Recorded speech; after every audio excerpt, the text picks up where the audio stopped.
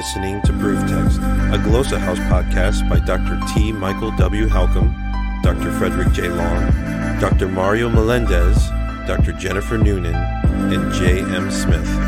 Welcome and enjoy. Hello and welcome to Proof Text. I'm Michael Halcomb, and in this episode, we're working on building our Hebrew vocabulary. All right, so we have a word today, ra'ah, and this is spelled Resh Aleph He. And I'm going to show you, if you're watching, how you can do a search on this in a couple different places just to double check yourself and get a good grasp of this word, right? Ra'ah. Now, I actually saw this on the back window of a car the other day. It said something like Adonai Ra'ah, like the Lord sees. So kind of interesting to see that, perhaps implying the Lord who sees. But yeah, so Ra'ah, that's what it means. I'm gonna, if you're watching, pull the screen up here so you can see what's going on.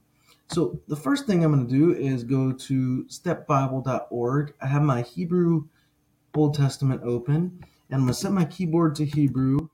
That way I can type in Ra'ah, and we'll be able to see what pops up. Now you'll see the various forms here, if you're watching, that Ra'ah appears over 12,000 times in the Hebrew Old Testament and Hebrew Scriptures. That's a lot of times, friends. In 39 different forms. You can see there are variations of Ra'ah. One is talking about a glade. I think that's how you say it. It's a kind of like bird, I think. Ra'eh, to see. Ro'eh, a seer. And then you have Ro'eh, Haro'eh, perhaps a name going on there. So, and also implying seeing or sight. So this Ra'ah has to do with sight or seeing. Maybe a simple mnemonic device. You hear Ra'ah. So say you're coming out of a room and around the corner in the hallway, and someone jumps out and goes, Rah!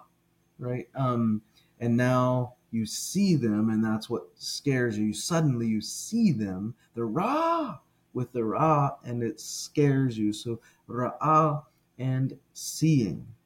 So we can also go to two-letter lookup.